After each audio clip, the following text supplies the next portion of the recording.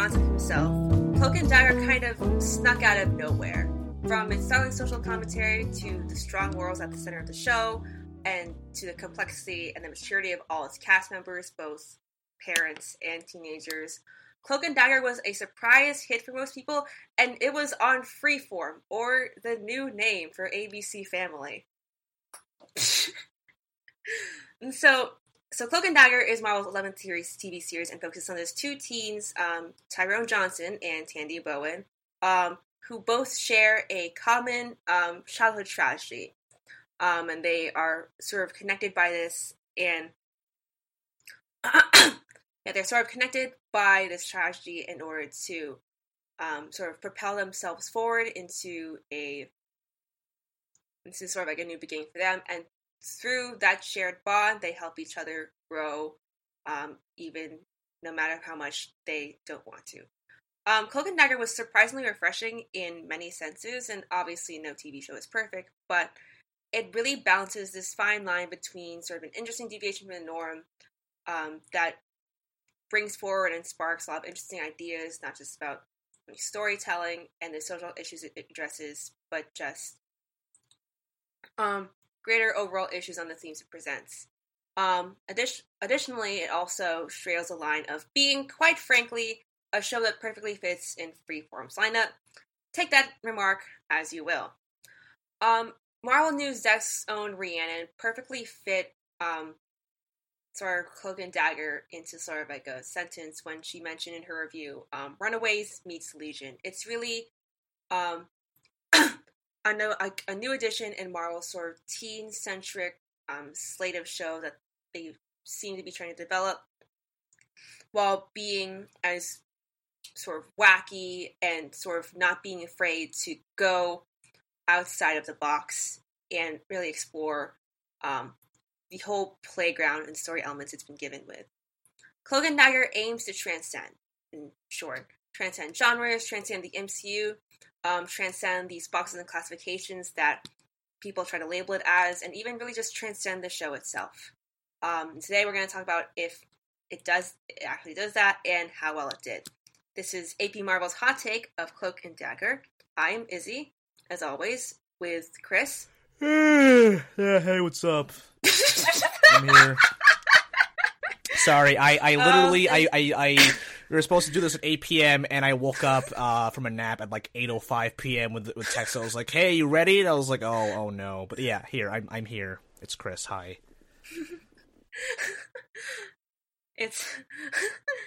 That was enjoyable. I enjoyed that. And today we have Sabrina. Hello. Hey. Sabrina. That was very high pitched. Sabrina is going to be a new co-teacher for this class that we mentioned. At the student talk class. At the student talk Marvel class. Yep. At the university we all went to. Sabrina, do you want to tell us a little bit more about yourself? Sure, why not? Hey everyone, I am a senior linguistics major. Well, I'm going to be a senior in this coming fall, so I'm a senior linguistics major and a film minor at Carnegie Mellon. And as Izzy said, I'm going to be teaching the Marvel Student Talk course this year. And I'm really excited and also kind of nervous, but the thing that I'm most excited for is obviously the fun, because this is just the best way to nerd out and like put all my energy into something that's exciting, so it kind of feels like I'm taking a break from academics, which is great. And I've been into film for a really long time, but I would say that I got into like superhero stuff because of my older brother. He's about 5-ish to 6 years older than me. It's like 5 and 9 months, so it's basically 6. But he influenced me a lot in terms of comics and superheroes and action films, so he's really the reason why I'm so heavily invested in the Marvel community. This is like we've like met through chat before, but this is our first time talking to each other. And I think your first impression was like opening this video call, and it's me like shoving my dinner in my face, which is great. Quality. But yeah, we're really happy to have you here. I mean, Izzy, do you know that this is episode 10 of AP Marvel? Whew. Ooh, that's a big that's number. Whew, that's crazy. That is a big number. And what better to celebrate episode 10 than a hot take? It's scalding hot. Burns. This finale was, by the time this comes out, a week ago. Yeah.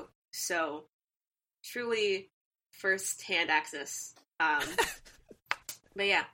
So just to open up the floor, I guess we'll go around the proverbial online room and just sort of talk about like your general thoughts, critiques on the show. Just to sort of start off the conversation. So I've mentioned that in the intro that Cloak and Dagger is really like out of the box. Like you'll see in Rianne's article, like that really Freeform didn't really know how to market this show. So did that really give you any sort of early expectations or initial thoughts when you watch a show or when you're thinking about it at all? And yeah, I guess we'll start with who wants to go first? Yeah. I remember when that first trailer came out, like I think it was like over a year ago at this point. Like that trailer came out early and people had I saw very mixed reactions, like people who really dug it, people who were like, oh, what is this teen drama shit? Personally, I thought the cinematography in the camera world was really nice for, this basic cable show, but I could not tell you, even from the second trailer, just like what this was about, except that there's a black guy and a white girl, and they can do weird thing with their hands, and they're confused, and I'm also confused. Not being familiar with the comics, but I was intrigued to say the least. To say the least, the actual show was kind of an up and down journey for me, because there were times where I was really into it, sometimes where I just wanted it to keep moving along. But I found the whole concept of just like the parallels and the duality between the two interesting, because it registered through the way the show would tell the story by having these two separate plot lines during most episodes. Like Tandy and Tyrone have their own bad guys. They have their own parents' issues. A lot of mirroring, a lot of contrasting, and then like every once in a while they would kind of meet up and kind of compare notes and give advice on what to do for each other, which I found those parts to be the most compelling than the actual individual storylines, just like the evolving dynamic between the two. But there was that one episode that was just the two of them in that guy's head, like Ivan Hess. Something was so good. That was really fascinating. That was my favorite. Yeah. Besides that, some other notes include I don't know, the music in the show. For some reason, I just kept noticing. I kept hearing all these songs they chose, and I'm like, is this a real song? Like, did they like go to some like free royalty website or something like that? And they just like because I don't know. Not saying the music was bad, but they all sounded like very generic, and I was like, this seems to be a common thing with not only like young adult shows, but I think Inhumans and Runaways had like weird, really, really weird song choices that were clearly chosen because they're cheap. But anyway, I'm straying far from the point. I thought Cloak and Dagger was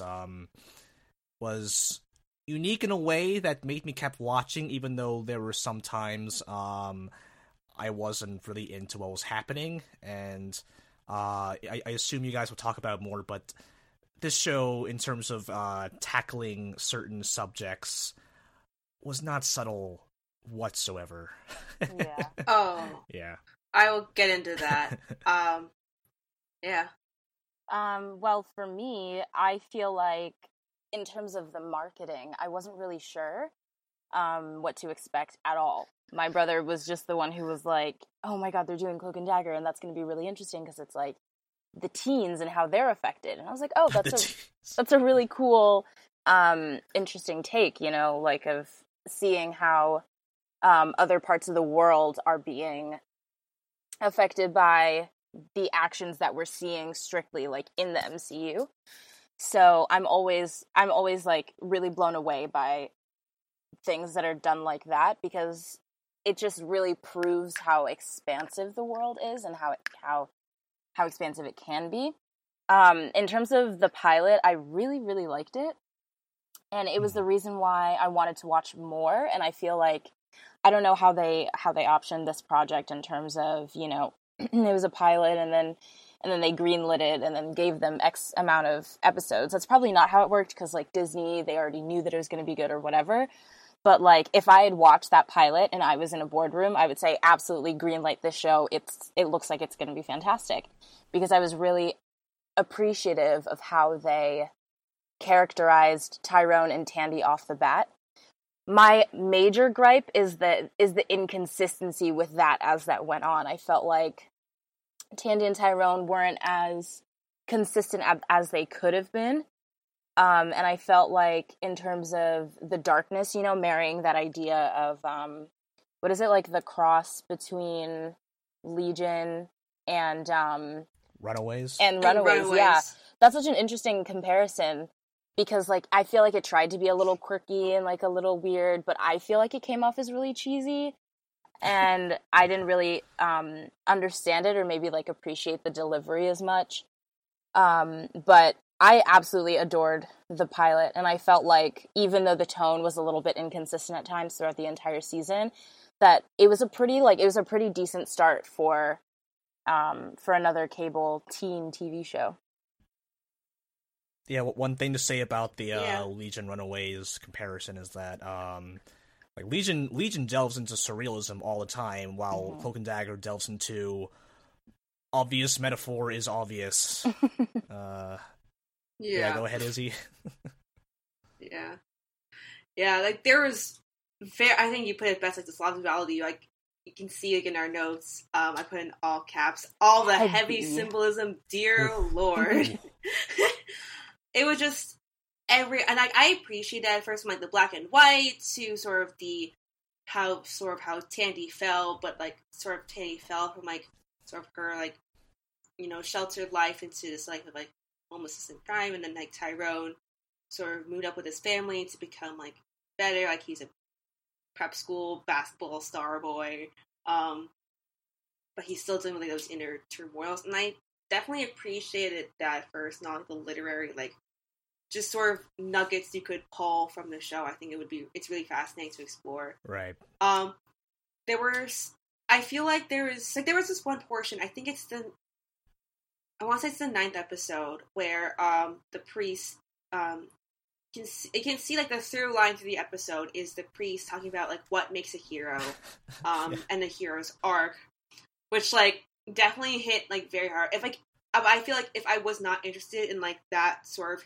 like that hero's arc journey, because I mean for our class we do arcs literally all the time, and so that kept me engaged. But I feel like if I had no interest in that, I would have been like out. There were definitely times where just about like my general thoughts. There were first of all, I really liked it a lot. I love the symbolism. I thought the actors who played Tandy and Tyrone, I think Olivia Holt and like Aubrey Joseph were fantastic. I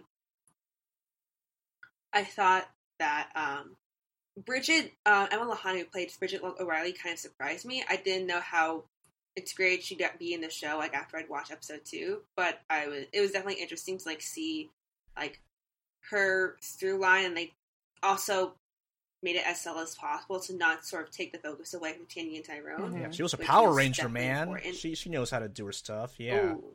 But in the new one?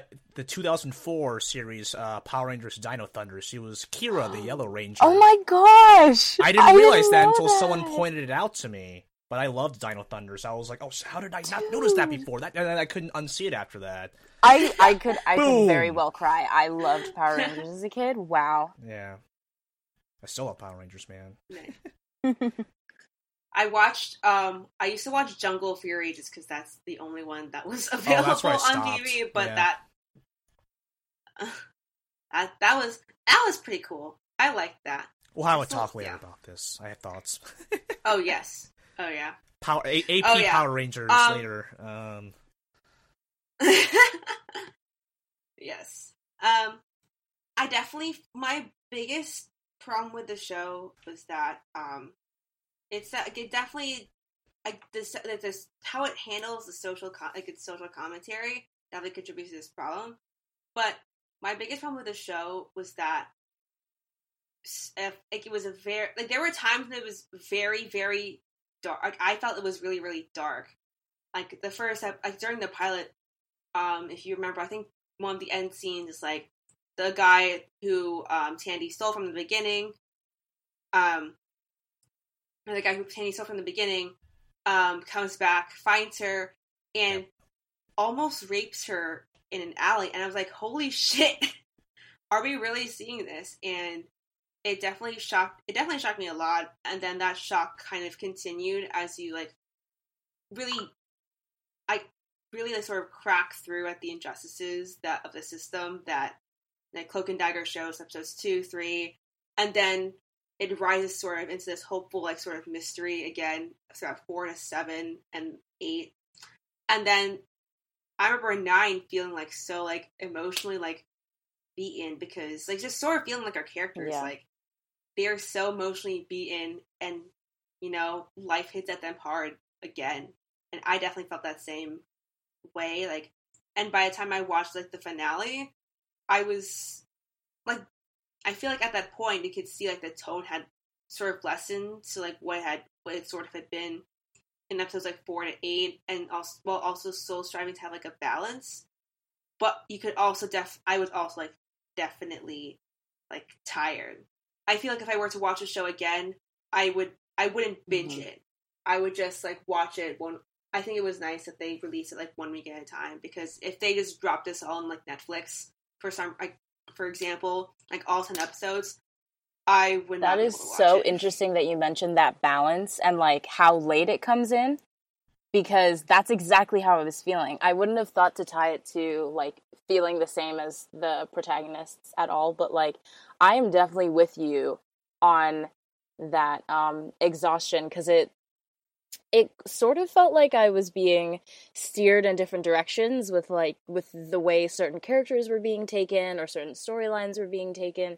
So I wasn't really sure necessarily where to look or, like, where to put my emotion. And so I was sort of forced to put my emotion in everything that they were giving me. And then by the time that we got to episode 9 or even episode 8, I had then, like, only realized that I'd spent all of my emotion on these other storylines that didn't matter, and then I wasn't focusing on something else. And then, so, like, I think that for season 2 they could definitely improve on making the plot a little bit more defined and not spending a lot of time trying to introduce a character just to take them away, specifically Tandy's boyfriend. Yeah. I forgot about him until, like, that.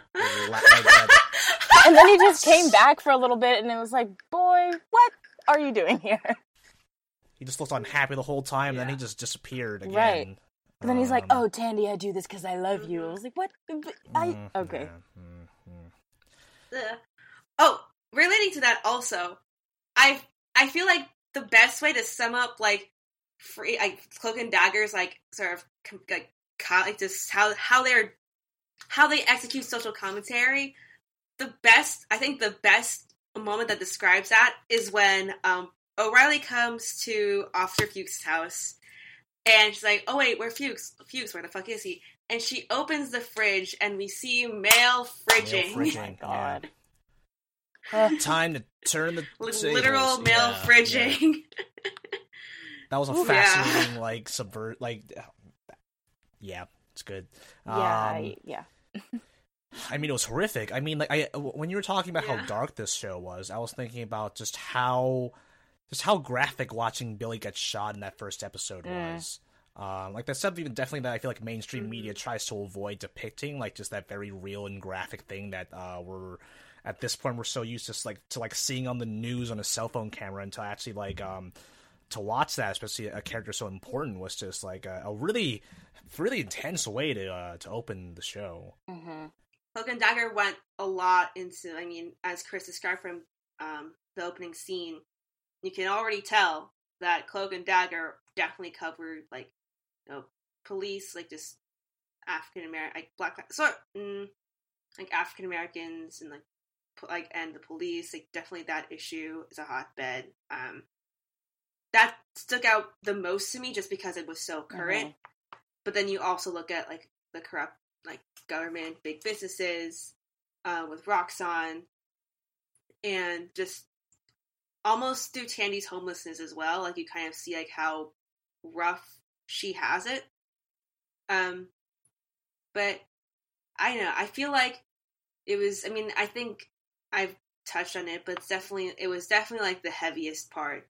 Like, that was the stuff that, like, left me drained. Like, when you see all this injustice and, like, you get beaten down again and again. It's very blatant.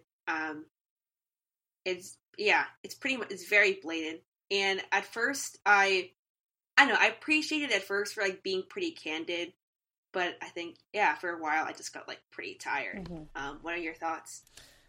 Well, at first, I mean, I think it's really interesting having this the contrast between the two main characters. You know, you have a white girl kind of living in squalor, and then you have a young black man who is very privileged, and, you know, goes to, like, this very nice school, and, you know, is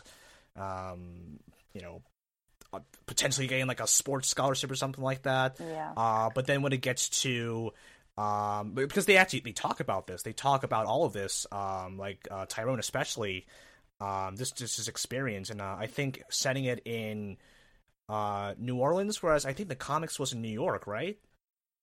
Yeah, I think really, so. Yeah, really gave this show a very unique cultural edge. It added some texture to it. So they talked a lot about voodoo culture, and I think it was, like, the second to last episode when they were talking about, like, you know, it's always two people, you know, whenever New Orleans is kind of in the divine pairing, which I thought was really fascinating. I couldn't, not being from the area, I couldn't tell you how accurate it was or not. But when you get to that extended sequence of Tandy and Tyrone looking into each other's minds, so okay, you had two things. You had like fantasy Tyrone, like constantly committing suicide by police, and you had Tandy's father being waterboarded by the oil executives. Whew. And all of this is happening while, like, some 2-bit version of This Is America is playing in the background.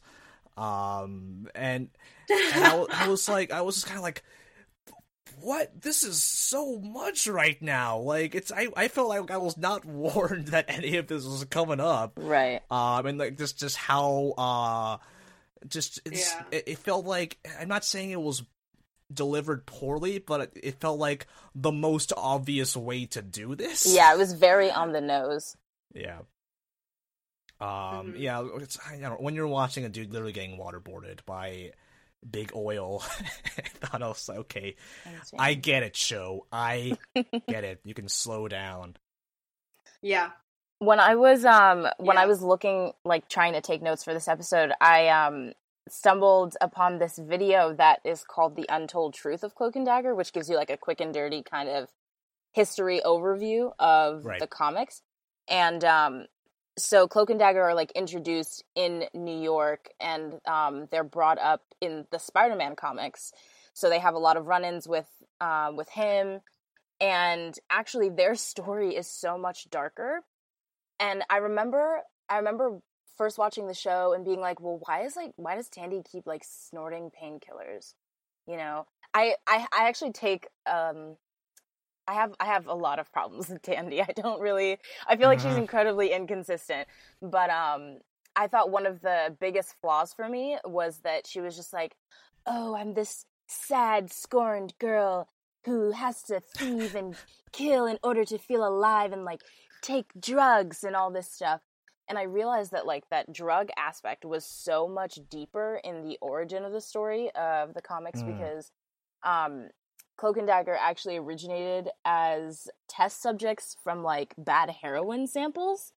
Oh my god. And so, like, I assume that their choice, the showrunner's choice to not include that would make complete sense, because, I mean, the opioid epidemic is a whole other beast to deal with and tackle. But it kind of made, like, Tandy's little drug habit a little confusing. Like, I didn't know if they wanted the whole addiction thing that her mom has because she's an alcoholic, like, having that to connect as well. So that was kind of confusing, but it was interesting, like, seeing them attempt to crack the actual surface of the drug crisis and different drug epidemics in the lower class. And in terms of police brutality, like, it's obviously nothing that we haven't seen before, and incredibly on the nose of having Connors be like, "Oh, you're nothing, kid, like, you can't touch me," you know, being, like, all interwoven with the drug running, and it's just kind of like, all right, as you said, like, all right, show, I get it. He's a bad guy, and I shouldn't want him to win. Evil. Exactly. So, all of that was incredibly on the nose.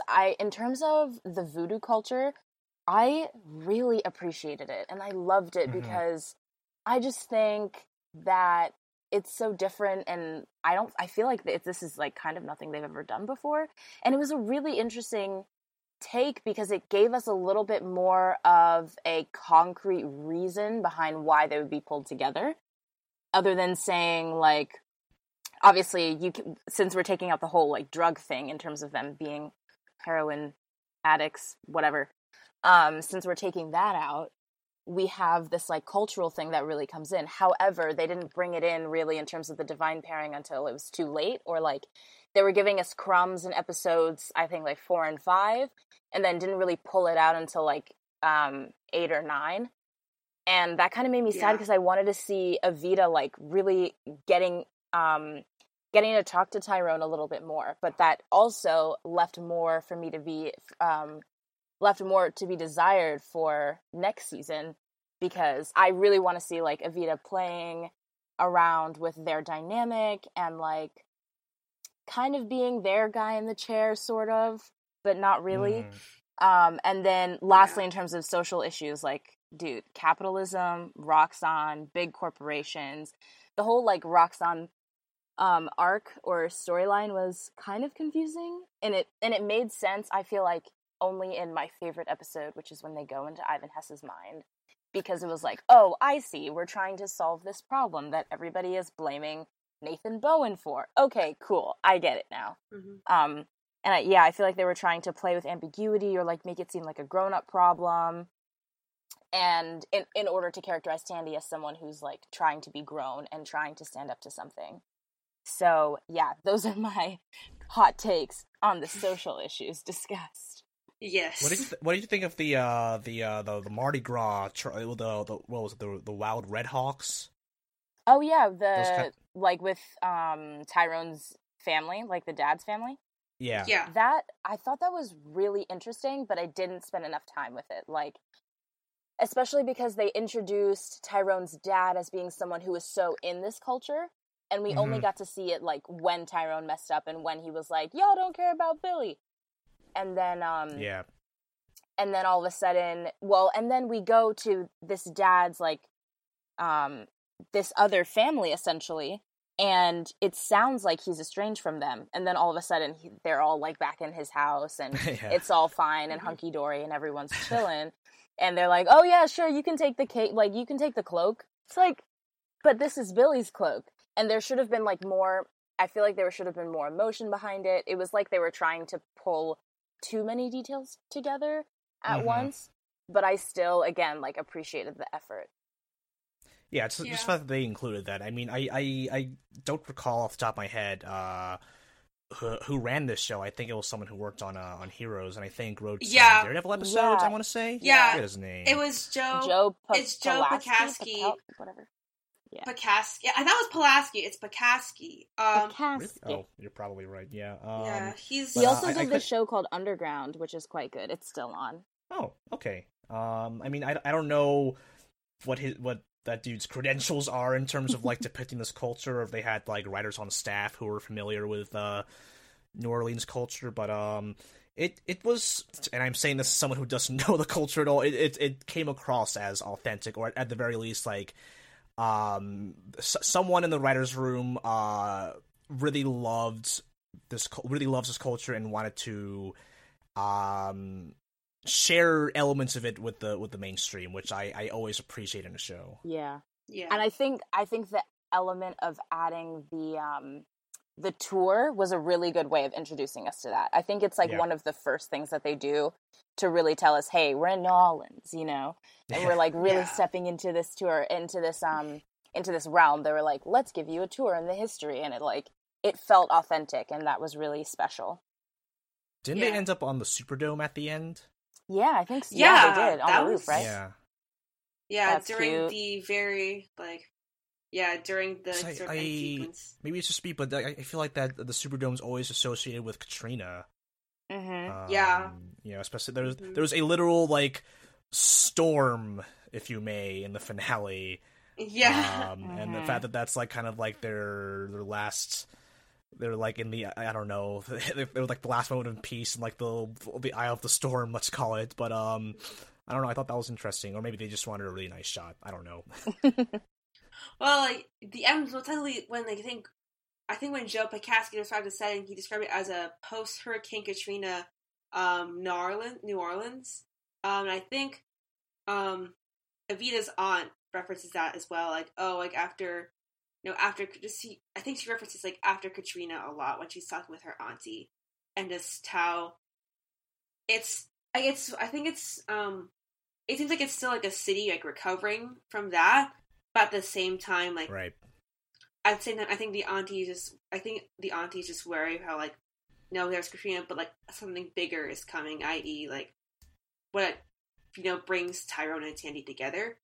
I think that I also like love the voodoo aspect. But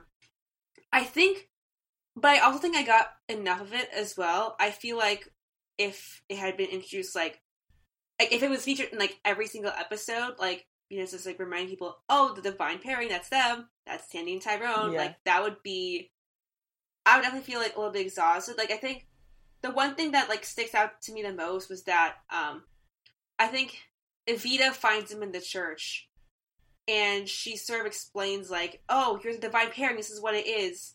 And well, I guess this ties into the fact more that I think the last two episodes definitely came off as like free for me, which is just like drama all the time, like drama all the time, like a little bit like cheesy, like like brooding and all that stuff. Is what I take like with freeform sign up, but it's I just cheesy lines. There's a lot. The finale was like very well done, but it was also like definitely like there are some cheesy lines that like they were just trying to write this end of the episode, man. Like they crammed a lot of stuff at the end. Oh yeah, I think like one of the things that they definitely like touched like upon like not enough was that the energy fueling the terrors was the stuff that had made Tyrone and Tandy, which I thought was really interesting. I thought the reveal that it was the stuff that like sort of made their powers was really interesting, and they'll probably explore it more in season 2 because of O'Reilly, but it was definitely something I want to hear more about, and I think they'll probably that was a seed along with like the Wild Hawks and more voodoo culture. Like I think they sort of planted. They established them, but they also like planted enough seeds that like I think in season 2 they're just gonna go. I hope that they just go like full in and just really get to explore that and really not hold anything back. The actual stuff that gave them their powers, is that like some sort of Dark Force stuff, like a la like Agent Carter, Agents of S.H.I.E.L.D.? Yeah, I think they mentioned. Yeah, you're right. Because when they stopped the thing at the end, that was a gap I had to fill in myself, like realizing that it's connected to their own powers.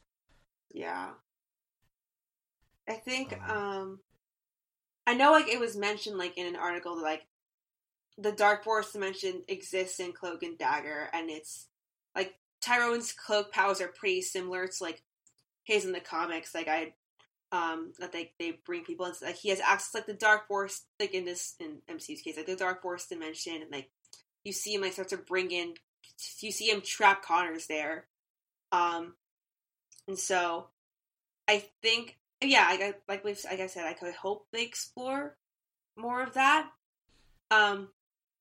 For social issues, like y'all pretty much like nailed what I also thought. Like it was definitely very startling and heavy, and I think that contributed to like that feeling of like tiredness that I felt like throughout some episodes. And so but I also like kind of praise Freeform for doing that, because I feel like I don't know if any of their shows are like as like blatant like and on the head as Cloak and Dagger is, but it felt like it also straddled the line between like, you know, you should absolutely see this show, it's so important, to like this show is like hitting you over the head, you know, it's trying to say a lot. Yeah. I mean, I guess when too many shows are being apolitical, it you don't really have much of a choice but to really get out there and just like, you know, just put it on a neon sign for all to see, you know. Yes.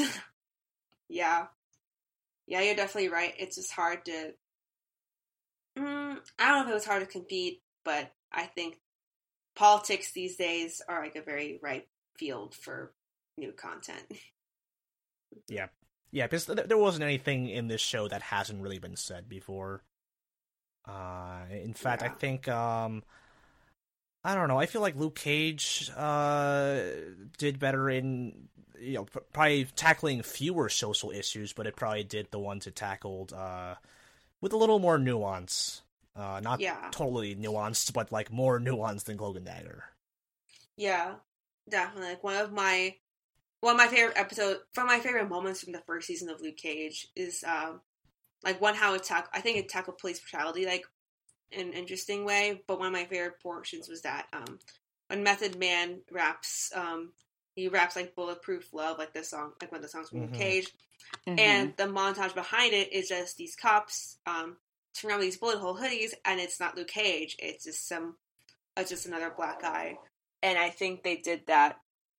I think that was one of the best scenes that highlighted like the social commentary of Luke Cage. We showed it in the class because I just love it so much. And I think it really touches on what they want to say really well. Speaking of Luke Cage, oh yeah, segue. Yes, and so surprisingly enough, Cloak and Dagger connects to Luke Cage through O'Reilly. She mentions that she used to work in Harlem, and she mentions her friend Misty. And who's that? I don't know. And subsequently, so I haven't finished Luke Cage season 2 yet, but apparently they mentioned O'Reilly moving to New Orleans in the show as well. Yep. And yes, they do. Nice. And so, and there has also been talks of apparently, just between like it's just like early ideas from like, you know, TV execs and stuff. But there were ideas of bringing Simone Missick onto the show. Oh, that would be great. Yeah. Okay, give me a little tie-in. I'm always here for that. Yeah. I don't know what story reason she would get on a plane. But, you know, I'm always down for more cross-network TV crossovers, which we talked about not really happening at all in the MCU. Yeah, it's definitely long overdue. And if you think about it, it's also one of the first references in a while, or even if ever, like where they mention like as we mentioned, cross-platform TV shows. Like you see, you see Cloak and Dagger mentioned a Netflix show, which is nice to see. And I think, like thinking about it now, if O'Reilly is sort of the villain the next season, I see that as a way to bring Misty in. And maybe she'll do like just sort of a one-off episode. I don't know if she'll be like a substantial like role a la like Claire from The Defenders. Love her. Yes. But it was but definitely like the connections were like really interesting to see. You also see Scarborough mention we need to keep up with the Joneses or the Starks or the Rands, so that's a really cute reference. Yeah, I love that. Love that reference. Yeah, that felt more organic than the MCU usually does. So I appreciated that. Yeah. I also think that I feel like it's a completely justifiable reasoning for all of your cover-ups, you know? Like, having to keep up with all of these other major companies is completely valid. And the fact that, like, these major companies also have installments in the MCU, this is great. Good work, guys. You did it. Yes. You know, I've been waiting forever for just to hear Stark and Rand in the same sentence in the MCU, just because, you know, they're both very, like, prolific, prominent, you know, rich white dudes in the MCU, and I don't know, I have this weird, like, headcanon that people on MCU Twitter would make fun of Danny Rand the same way that we are of Elon Musk right now. Oh yeah, dude. I feel that. Yeah, there's like a parody. There's a French Elon Musk, a French Danny Rand's Twitter account in the MCU. Twitter's like cracking down on them. I'm now all of a sudden like really, really wanting Tony to say something snarky about Danny, or like say something snarky about Roxxon, if that could ever happen. But at the very least, I need Danny to mention it. Like, well, I mean, Roxxon has been in the Iron Man films, just not as prominently, I guess. Like, but Roxxon has been like, out. Roxxon has been the insert evil corporation here in all of the Marvel properties. Like, I think, like they've been name dropped in some of the films, like more prominently, I think Iron Man 3, when Ben Kingsley pretended to kill a Roxxon oil exec. It was in the one of the shorts with Coulson, where like he's filling up his car at like a Roxxon gas station. Yeah. I remember that one. Yeah. Okay. It was Roxxon was in Daredevil. I think Elektra was trying to go after them, and dear Lord, so they've been hinting at this for a long time. Then. You saw older Roxxon in Agent Carter, I think, right? Yeah, wow. I'm pretty sure. Like, yeah, essentially. And the logo's always different in every single thing because they're not. There's no consistency here. I don't know, like location, geographical, like differences. Like, I feel like there are definitely different logos for like, you know, like for a company in like one area of the country and like another area, like just like sister brands or whatever. Sure. Yeah. That's how I try to justify That's a nitpick. it. Yeah. But I don't know, definitely feels like I feel like Roxxon could have been like sort of, you could have named it anything else, but I think it still would have had the same impact. I think Roxxon just sort of brings like the MCU, like it's all connected appeal to it. But I also don't know like what, I guess the question I'm trying to ask is like, what will they do with Roxxon now? Because at the end of the show, you see like Roxxon responsible, they're kind of ousted by the papers, and so does that leave like a huge hole where Roxxon is? We see in the season finale, O'Reilly, aka Mayhem, I guess in the comics, sort of rising to be the next villain. So I don't know. I think like I'm kind of worried. I guess I'm kind of worried that like what happens with Roxxon now that the MCU has sort of dealt away with it. Theoretically, do you think it could ever come back? I feel like we're going to see a Roxxon gas station in Spider-Man 2, and it's just not going to matter because it's a TV show. Yeah. Yeah. I think, oh man, I feel like it's definitely not going to be a central point for the next season. And I hope that they clear it up in like one episode maximum, because it doesn't feel like there's much left to tie up. Like all that you need to, I just want to know, like in the first 15 minutes, where is everybody now? Like everybody that we knew of from the previous season, where are they? Should we be caring about them? AKA, do I need to care about Tandy's boyfriend? Yes or no? And then like establish everything else from there, because I feel like, with the way that they ended Roxxon, the only person I would be concerned about is that board member. And Ivan Hess, obviously. Yeah. Where is the water lady who's an assassin? Yeah, oh my gosh. Ooh. With her ponytail. Oh my god. Gosh. That uniform, though. Yeah. What a character. Was she the one who Subtlety. finds? Was she the one who finds a catatonic Scarborough? Or was it someone else? I don't. Hmm. I feel like there was. I mean, she got like she got grabbed by the Mardi Gras zombies, as I call them. Yeah. Yeah. Yeah, but then I thought there was a shot where she finds that Roxanne dude in the elevator, unless that was someone. I didn't know what was happening in that shot because that dude was just sitting in the elevator while like everything else was going on. But I have no idea. Nor do I was mostly joking because she's a lame character. But like I think no. you might be referring to Scarborough, like how he's just like completely like catatonic and like not able to really do anything. Like after, like essentially okay, in the same okay. state as I like guess that's Hess what was, happened. For 8 years. Yeah. Sure. Was that what Tandy was doing to people? Because I couldn't tell. Like, I thought she was just like, she was like taking their hope away or something like that. I don't know. I thought she was just touching them because she was nosy. I don't know.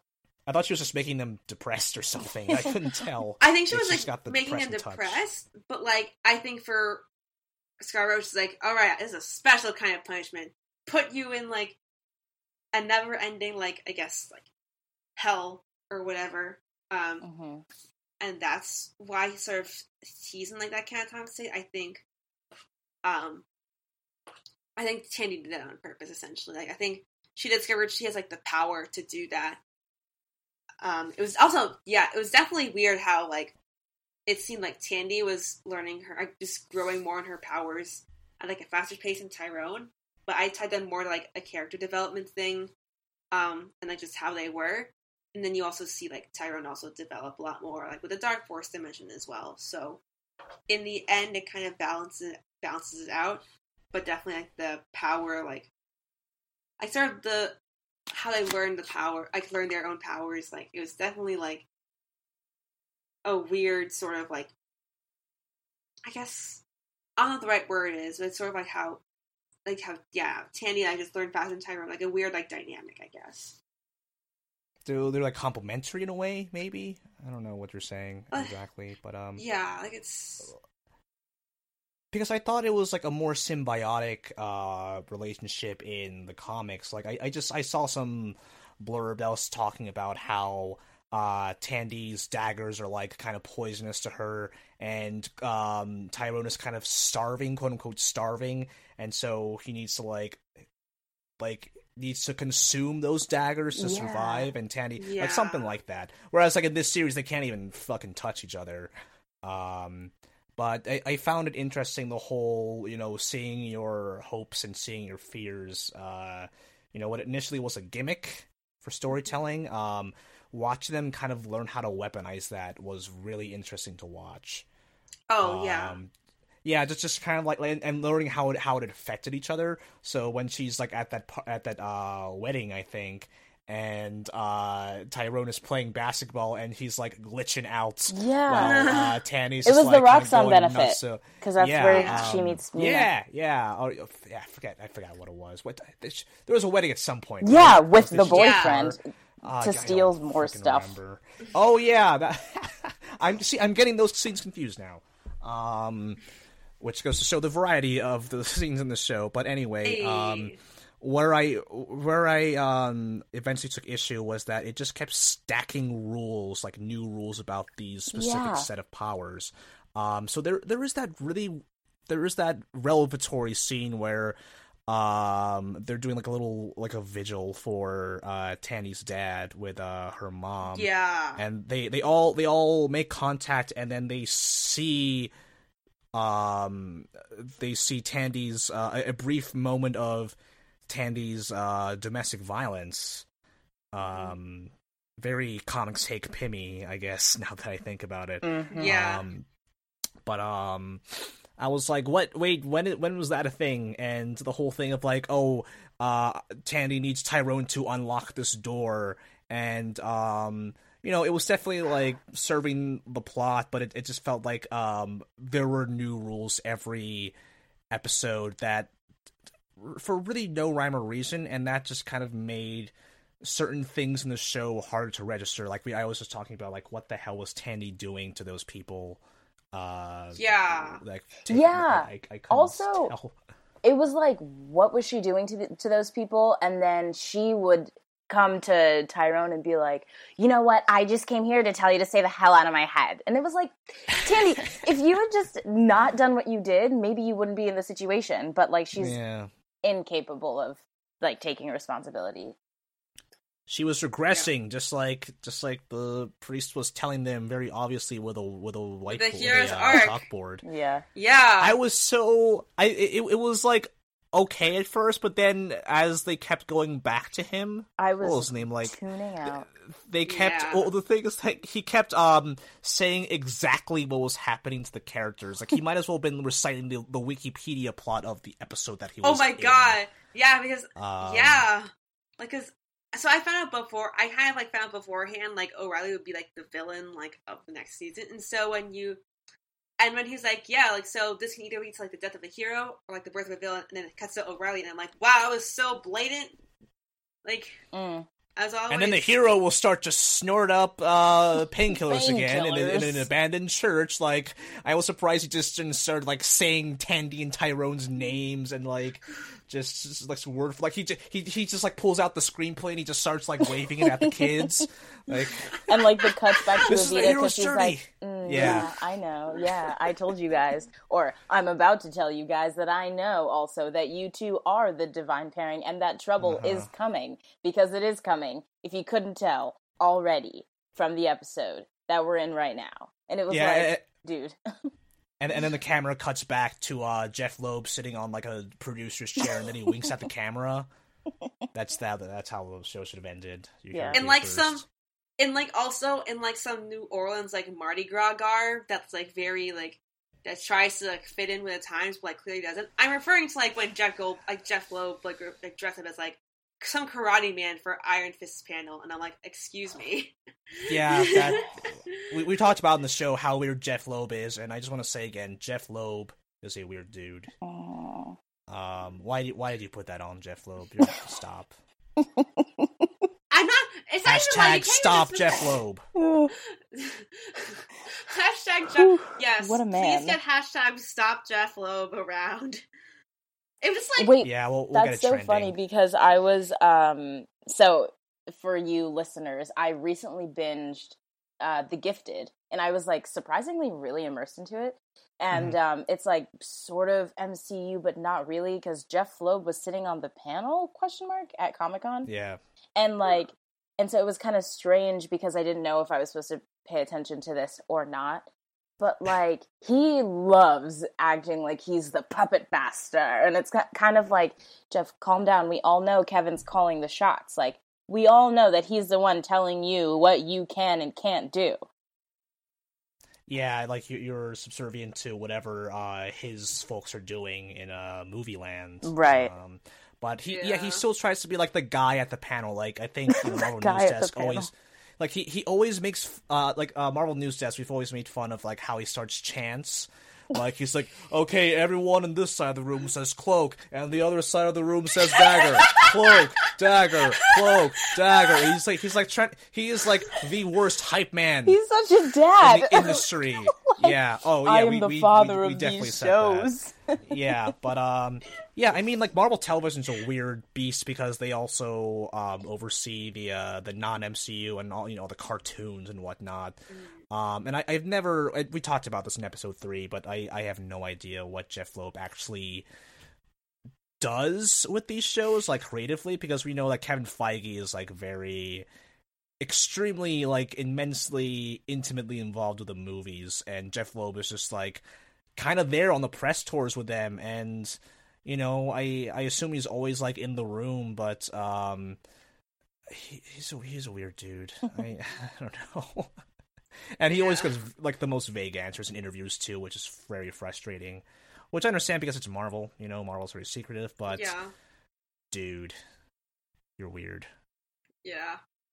Oh, Jeff Loeb. Like, everyone in this side of the room say Jeff Loeb. Everyone in this side of the room say is weird. Jeff Loeb is weird. Yeah. So I guess just to transition out of Jeff Loeb into, I guess, the future of the MCU and all of the TV shows they have now, or TV shows that they could create. We've discussed, I think, a little bit how Runaways, like how Cloak and Dagger is sort of like how Runaways meets Legion, and just mentioning how it sort of how it ties in with that a little bit, and just how it's sort of a similar tone. Essentially, it's sort of a similar tone. People have been saying essentially, Runaways was the first show to sort of establish like this sort of teen MCU and what it's like to be like a teen in the MCU world, and Cloak and Dagger almost fits into that just because of the age of Tandy and Tyrone's characters. So when they aired the Cloak and Dagger finale, they also aired the first episode of Runaways like immediately after that. I did not. Crazy. I love Runaways. I obviously watched it on Hulu like straight up, but Sabrina, did you saw that, right? I guess like the Cloak and Dagger X Runaways like double feature.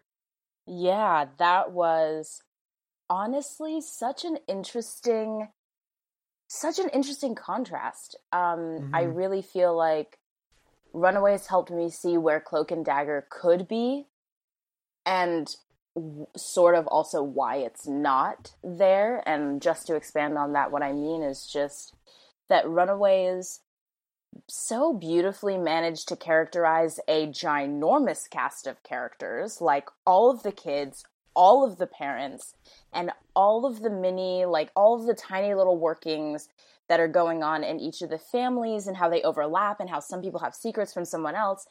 And it proves how an entire, like, essentially, for lack of a better term, web of lies could really go in and affect everyone else, which is sort of what Cloak and Dagger wanted to do. But as we've been mentioning, it, like, sort of bit off more than it could chew in trying to characterize every possible little thing and introducing all of these new rules. But the fact that, I think the thing that stuck out most to me was that in Runaways, we were given the conflict in the first episode.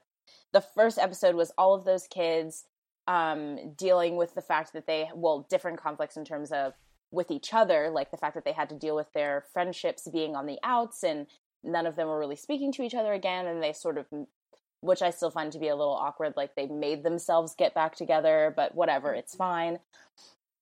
And then the major conflict of them finding out that their parents are really into some shady shit, you know? Like, that was what we were given right off the bat. And, like, that kind of strong semi-cliffhanger is what made me really appreciate Cloak and Dagger as well, because it sort of did the same thing, being like, wait, whoa, why are these two strangers all of a sudden touching hands? And I don't understand why they can't touch hands. This doesn't make sense. Right. And then it would never tell me why they couldn't touch hands. It was just, except that they can't touch hands.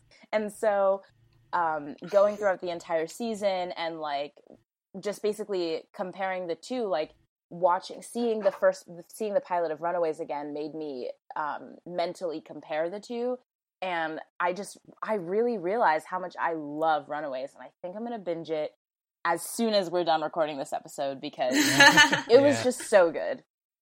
Yeah, I mean, Runaways was more of a, I mean, it resembles more, it resembles a teen drama more than Cloak and Dagger, I think, whereas Cloak and Dagger tries to be a little more authentic in, depicting real issues that teenagers in America might go through. Runaways is more like it's a lot more tropey, a lot more stock characterizations, a lot more cliches, which isn't like neither is the wrong way to do it, but I think those are very different ways to approach the quote unquote teen drama.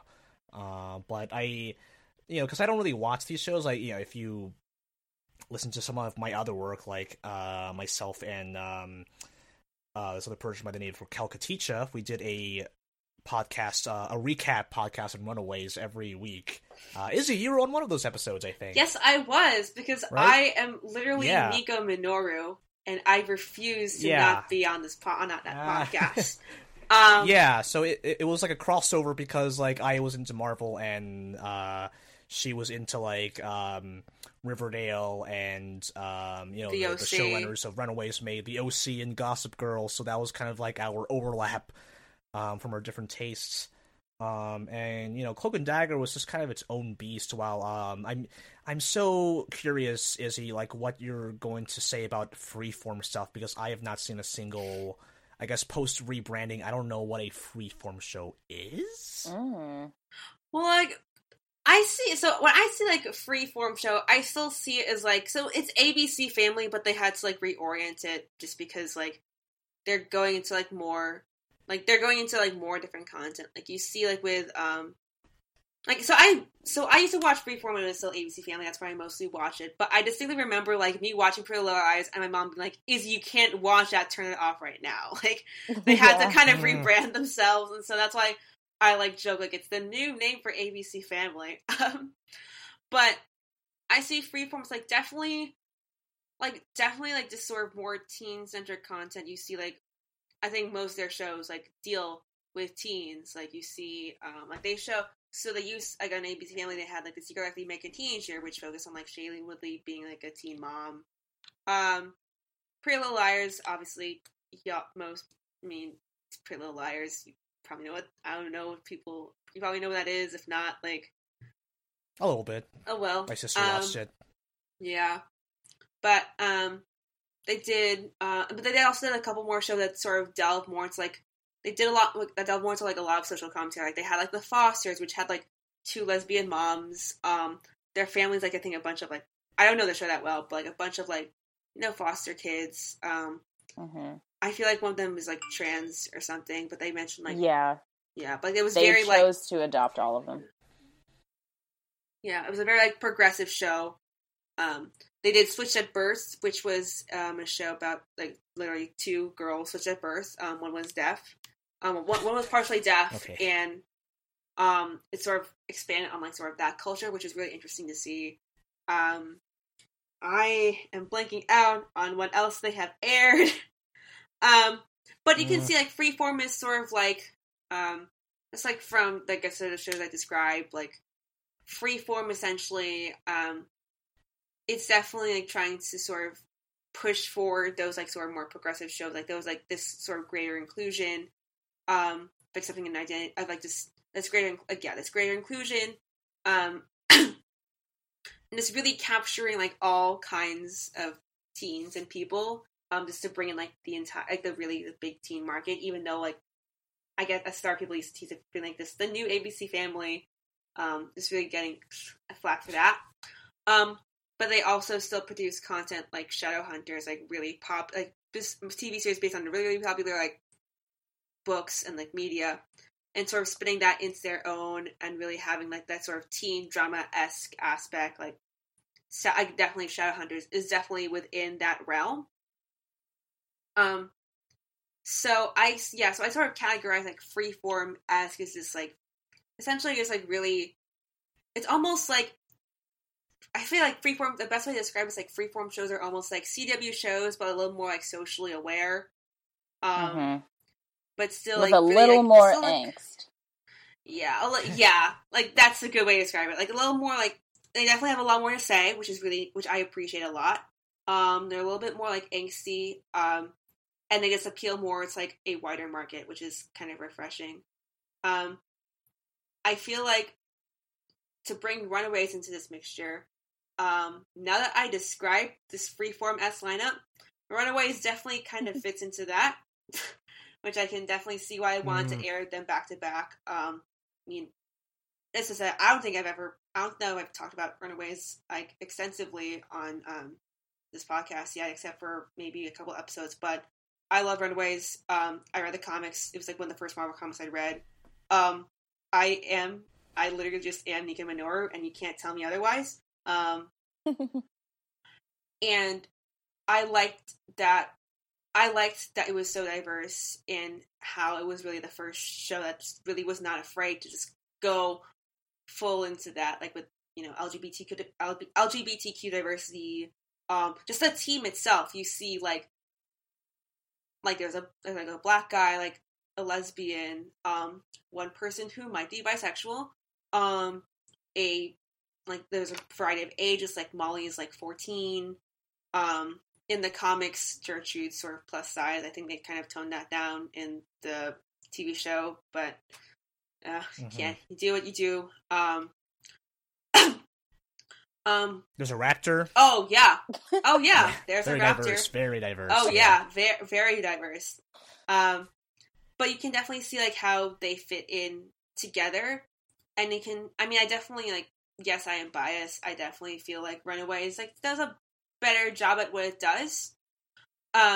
It's not as on the. It's definitely not as like on the head, but like you can sort of see that like you can almost sort of see like Runaways and Cloak and Dagger sort of showing like two aspects of like freeform, you could say, like with Runaways like sort of capitalizing more on like the teen drama, like with the love triangles and the I don't know, like the web of lies, like the intrigue, while still being like having this really rich fantasy aspect as well, like with magic and science and potentially time travel. And you see like Cloak and Dagger really just delve into that like the voodoo culture full speed, and also just really like. I mean, you said it best, Chris, like waterboarding you with like social issues. I don't think that's the exact way I put it, but yeah, that's accurate. Can I mention not a bad two things? Yeah.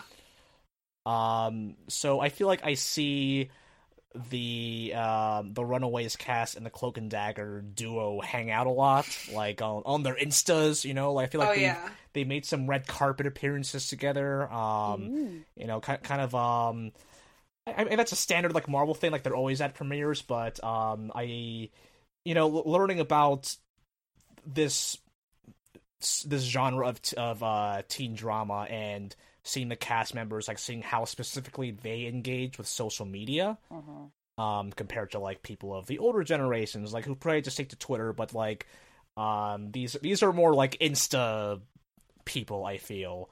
And like Sabrina, I think you texted me like how the duo they were like with Chadwick. Oh yeah, I think. Oh man. Oh that made me right. so happy.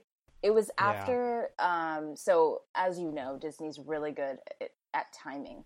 So last week, the digital release of Infinity War came out, and so they had a nice little press junket mini interview thing where Aubrey Joseph and Olivia Holt got to sit down with Chadwick, and it was like in the middle of sorry, I just say Chadwick because I feel like I don't need to say Chadwick Boseman, aka Black Panther, because you should just know by now. But, yeah. But that's why I also exactly. It's just it's just my homie Chadwick. But they got to sit down and like basically talk to each other about each of their projects and how important like Black Panther was in terms of general cultural significance and also his role in Infinity War. And then he got to give them some words of advice, which was so tender. He was just like, keep doing what you're doing and you're doing great, and like this road's going to be a little tough, but you're on the right path, and like don't let anyone shake you. It was just basically like normal motivational stuff, but I felt it too. So that's cool. The second thing I wanted to say was that I feel like Izzy enjoys Runaways more because it's more intimate with those tropes that we're familiar with, so it's kind of this language that we're able to speak. We're more literate with the show that Runaways gave us, whereas Cloak and Dagger, I felt, tried to reach some points of new ground for not only Marvel Television, but maybe for Freeform, but I don't think... these are not the writers of The Wire. These are not the writers of Breaking Bad. They don't have the same, no offense to them, because I thought this was a pretty well-written show, but it didn't feel, maybe it was like corporate mandates or restrictions, but it didn't feel like it had the same nuance as other, quote-unquote prestige dramas that do tackle these issues fairly well. Like, any... Like, just name, like, any true crime show that has come out, like, the past 2 years. True Detective. The John Ridley's American Crime, and then Ryan Murphy's American Crime Story, and et cetera, et cetera, et cetera, et cetera, et cetera. Like, because that's, like, the new thing, like, anthology crime series. Ozark. Oh, sure, yeah. Yeah, those are the two things I had to say, Izzy. Yeah, like definitely. Definitely. I think, I mentioned, like it definitely tries to like transcend like what like people try to like lock it in as, and I definitely applaud it for that. But definitely as we've broken it down more. Well, for one, I'm glad I'm glad I'm not the only one who shares the fact that the social issues were like really really heavy and like kind of startling to sort of watch and like sort of experience a little bit at times, and so that was kind of nice to hear. That I just wasn't the only one. Um, and I think like there's definitely like room for improvement, but I also think like like Cloak and Dagger definitely did like a really good job with like with their first season. Something I forgot to mention. So in like the second like in one of the volumes of one of the second volume is sort of smaller trade volumes of Runaways. You see Cloak and Dagger actually make an appearance in a Runaway storyline, which like also brings that natural sort of tie-in to each other. Since Cloak and Dagger, at that point in the comics, like they were still they were still older. They were a lot older than the Runaways were now, in the comic book series, and so it was interesting to have like that sort of like teen perspective, like the older like teen perspective, like who'd gone through all that already, like talking to the Runaways and sort of like trying to find them. And so that was definitely, and like having them also like at that same age definitely makes things more interesting. And I think it also establishes like a good groundwork for sort of like establishing like that sort of teen, I don't want to say underground, but sort of like that teen like network of the MCU, that I think really could be explored and definitely something that we'll talk about in the future.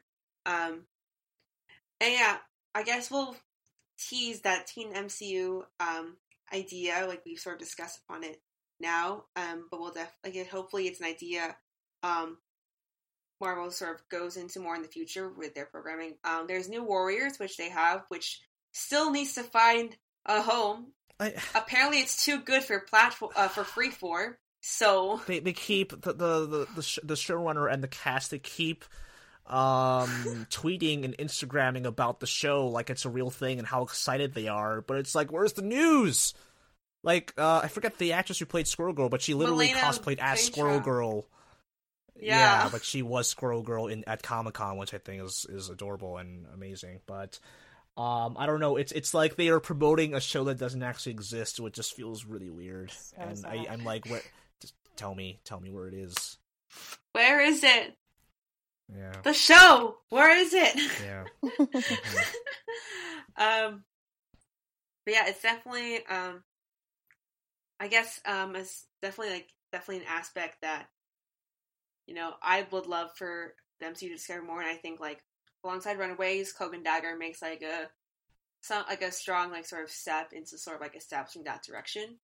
And yeah, does anyone have any more final thoughts on just like how Cloak and Dagger can sort of go forward in season 2? Get better songs. Oh my god! Wait, regarding the songs, so I think this is something that's like really I find really funny because anyway, so I'm a big fan of Ellie Goulding. She is legit one of my favorite pop artists ever, and I hate pop music like with a passion. And so how oh man, this just like really drives home the whole like on the nose thing. So how in the pilot or whenever they really fully reveal like the car accident and then like so Nathan and Tandy in the past, they drive off the bridge, go into the water, and that's how Nathan dies. And then, like, Billy, after being shot, falls into the water, and Tyrone dives after him. So that whole water moment, and then for a moment they're dead in the water. Does anyone want to guess the name of the Ellie Goulding song that they use in that very moment? Dead in the Water? It's called Dead in the Water. And so when you watch this show on Hulu, that little like before when they do like the little intro, that is Dead in the Water. So I laugh every single time. It's just so funny. Oh. At least they didn't do a cover of Painted Black like the pilot of Inhumans. Oh god. Oh wait, actually, I did have a last point that I forgot to mention. It's regarding Teen MCU. One moment.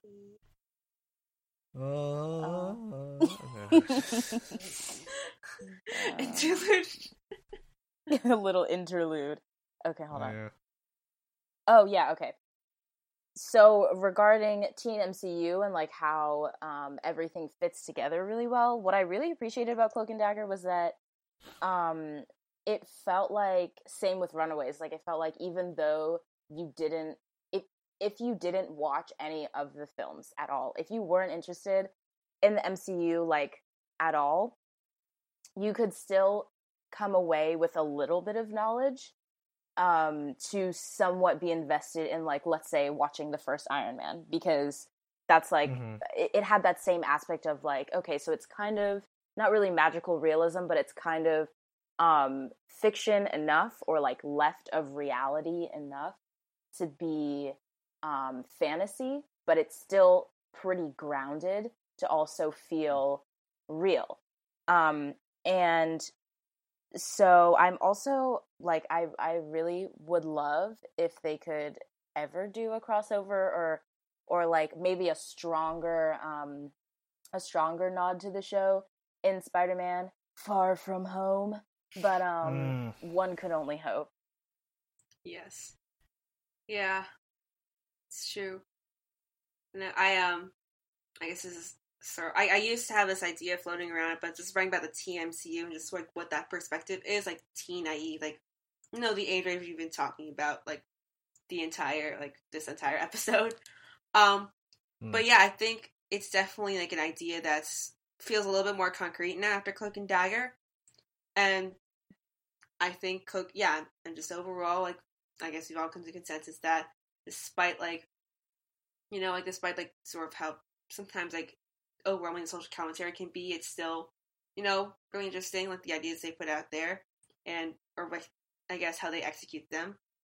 And yeah, there's definitely a lot more that they can do in season 2, just creatively, improvement wise, and I'd say we're all pretty excited.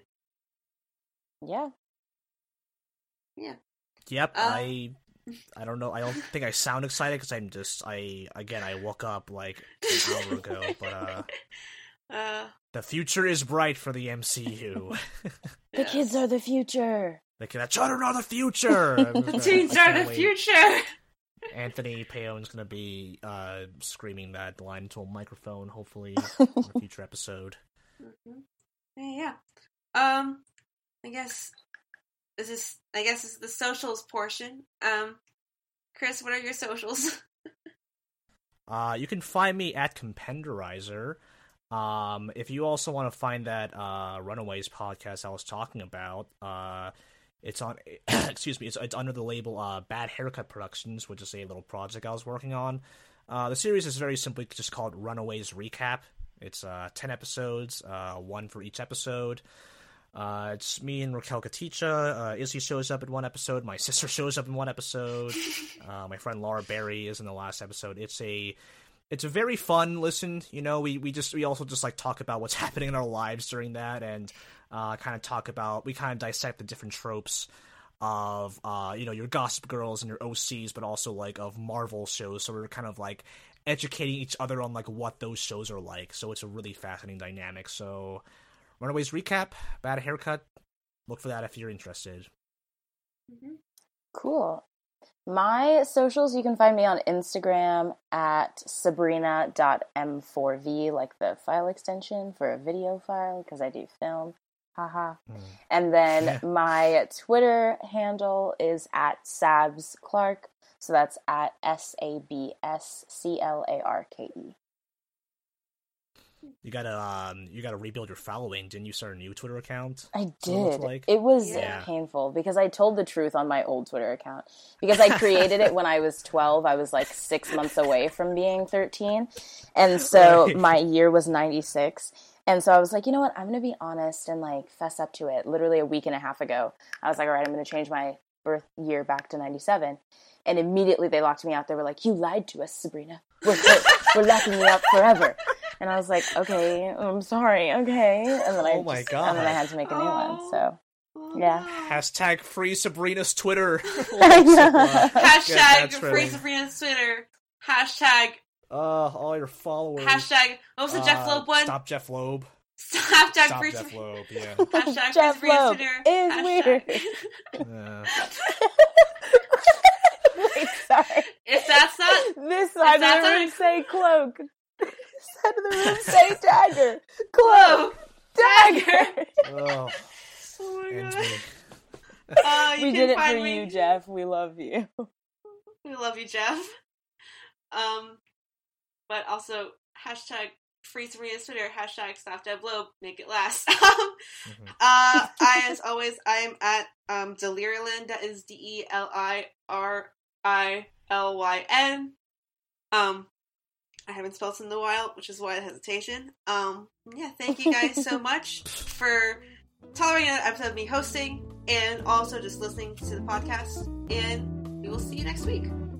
Bye. Here's to 10 plus more episodes. Woo! Happy 10. Yeah.